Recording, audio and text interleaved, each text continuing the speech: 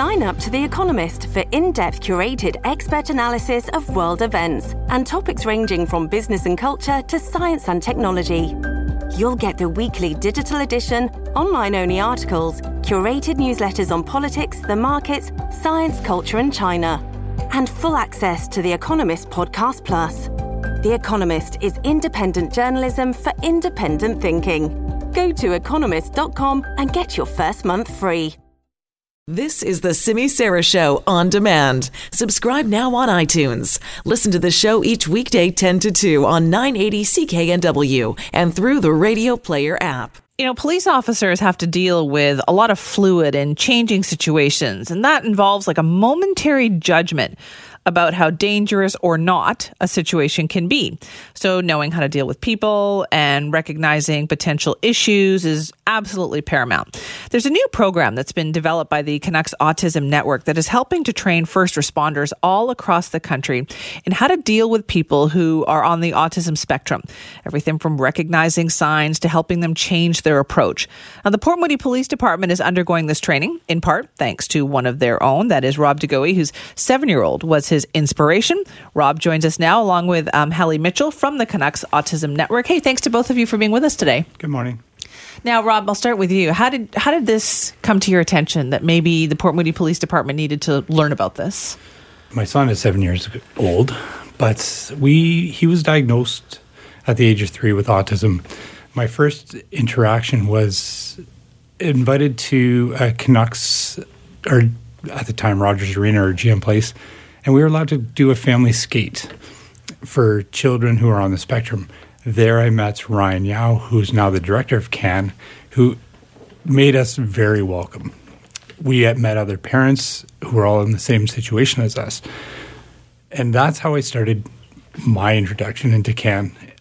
I saw the opportunities that CAN provided my son through sports and socialization, and it was a win-win for us and for CAN. Did you notice a difference in him as he was able to socialize more and do those things? After every event, skating, he's done physical literacy. But like anytime he socializes then, where people know how to approach him and how to deal with him, you've noticed an improvement. He's getting better and better. That's amazing, isn't it? It is. Yeah. Hallie, how does that work? Like that, how does the Canucks Autism Spectrum like reach out to all these different organizations and do this? Well, Canucks Autism Network has been around for about 10 years now, and we started with just one program on the North Shore, and now we have over 400 programs a year and 4,000 members in BC. So with 1 in 49 children in BC diagnosed with autism, there really is a huge population and a huge community that's looking to access programs that are highly supportive and accessible. So that's something that we're really happy to provide, along with these amazing training programs that we've developed. Yeah, let's talk about that. So a training program that is for first responders. So what does that mean? What does that involve? Great question. So this training program, we've recently released an online training module for first responders specifically. So that includes fire, police, search and rescue, and emergency health services. It was developed with our First Responder Advisory Committee, which consists of a whole bunch of different individuals representing these first responder categories who also have a child with autism. So these experts helped develop this online module. It's 1 hour, free to take, that can really prepare first responders to support really effectively individuals with autism in crisis situations. Yeah, Rob, was that a consideration for you then? Like as your son was getting older, you thought, what if he has a run-in with the police one day? Very much so. It's probably every parent's fear with a child with autism, because they're prone to wandering. They're prone to going towards water, dangerous situation, because they don't understand the adverse effects of like a big truck or fast-flowing water. And they're not going to understand if somebody says, don't do that or get away from there or something like that. That's right. So I was privileged enough to be able to sit on this first responder committee, and I think I know everybody who else is. We're all together on this committee, and that training has evolved and given every parent a better sense of well-being. Yeah. I guess when I know my son, if he comes into contact with a police officer, he's not afraid. he can trust. But his dad's a police officer Yes, too, though, yes. right? Because he sees the uniform, so that's easier for him. But you must have been worried about what if he runs into somebody and he's friendly with an officer, and an officer doesn't know how to recognize the signs. That's right, and that's our goal through this training, is to make everybody aware that response time will be delayed. That's we just got to wait for the prompts, and wait for that moment where they'll. This episode is brought to you by Shopify. Whether you're selling a little or a lot, Shopify helps you do your thing, however you cha-ching. From the launch your online shop stage, all the way to the we just hit 1 million orders stage. No matter what stage you're in, Shopify's there to help you grow. Sign up for a $1 per month trial period at shopify.com/special offer, all lowercase. That's shopify.com/special offer. They're going to respond. It's just finding that. So then when you took this to your boss and said, I'd like us to do this, what was the reaction? Chief Flugel was 100% on board.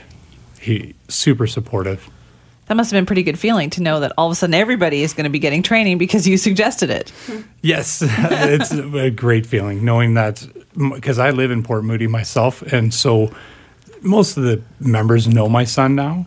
But if he wasn't with me, they might, if he's reported missing, I got shoe tags on him. I got a little GPS tracker on him, and I've lots of things that are there. But giving my colleagues the tools to engage with my son or anybody else on the spectrum, it's very fulfilling. Must feel pretty good. Hallie, what signs then? And we're talking about a 7-year-old here and kids here, but they get older, and one day Rob's not going to be able to monitor everything having to do with his son. So what do first responders need to know?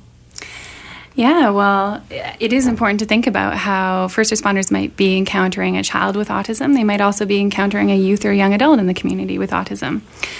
So it's really important at Canucks Autism Network. One of our favorite sayings is, if you've met one person with autism, you've met one person with autism. And that's just to say that makes perfect sense, actually. It really does. Yeah, autism is a huge spectrum, and every person we meet with autism is going to present differently. They're going to have unique characteristics and sensory sensitivities and language abilities and social communicative abilities.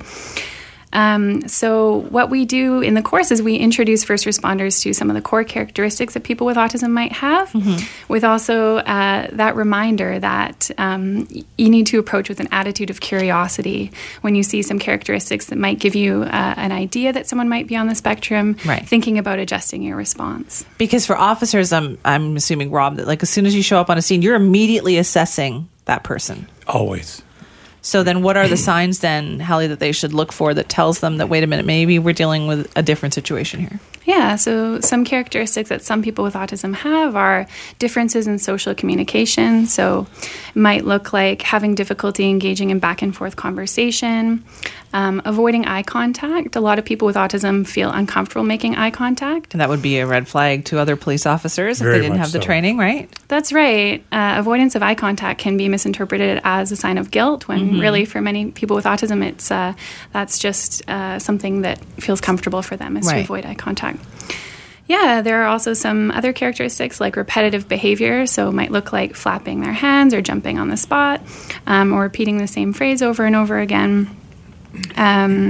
So there are some social communication differences. Might look like not responding to questions or responding yes or no without understanding the nature of the question. Right. That's right. So then, Rob, if you've done a great job of being able to help your son out in Port Moody, are you a little nervous about, there's kids with autism all over, right? What about those kids and the help that they need? All over. And I think that's the biggest reason why we're trying to get this training out to every police officer, every firefighter, every ambulance, paramedic. Anybody who wants it can access the CAN eLearn link, and they can take that 1-hour module. And that's just a good starting point. Knowing that, and the curiosity piece is huge. If it doesn't seem right, we just take a moment and step back and think, something isn't right here. And it's not, maybe the person, the youth, the adult who's affected by autism isn't doing this because they want to be combative, or they're actually trying to regulate their own body and their own self And so when we recognize that, we can take a step back and hopefully lower the tensions. And I have numerous stories where I've come into contact with kids and youth, or because I'm the youth liaison officer in the City of Port Moody. Lots of scenarios where, the room full of police officers, and let's take a step back. Let's get a few people out. Let's just bring it calm down. it down Just as opposed to ramping it up, right, with the tension. Yeah, because that tension is very high. If like you said, all those key pieces. That's what your training tells you to do, though, right? That's right. Because we have police training is like take control of the situation. Yeah, and this is the opposite of that. This is the opposite, where we have to take a step back, and it's really hard for police because when we get called into somewhere, we want to take control and be in charge and fix it. Have people do what you're telling them to do. That's key. Right. Yeah. This is such a cool idea, though. So, Hallie, where can people get more information?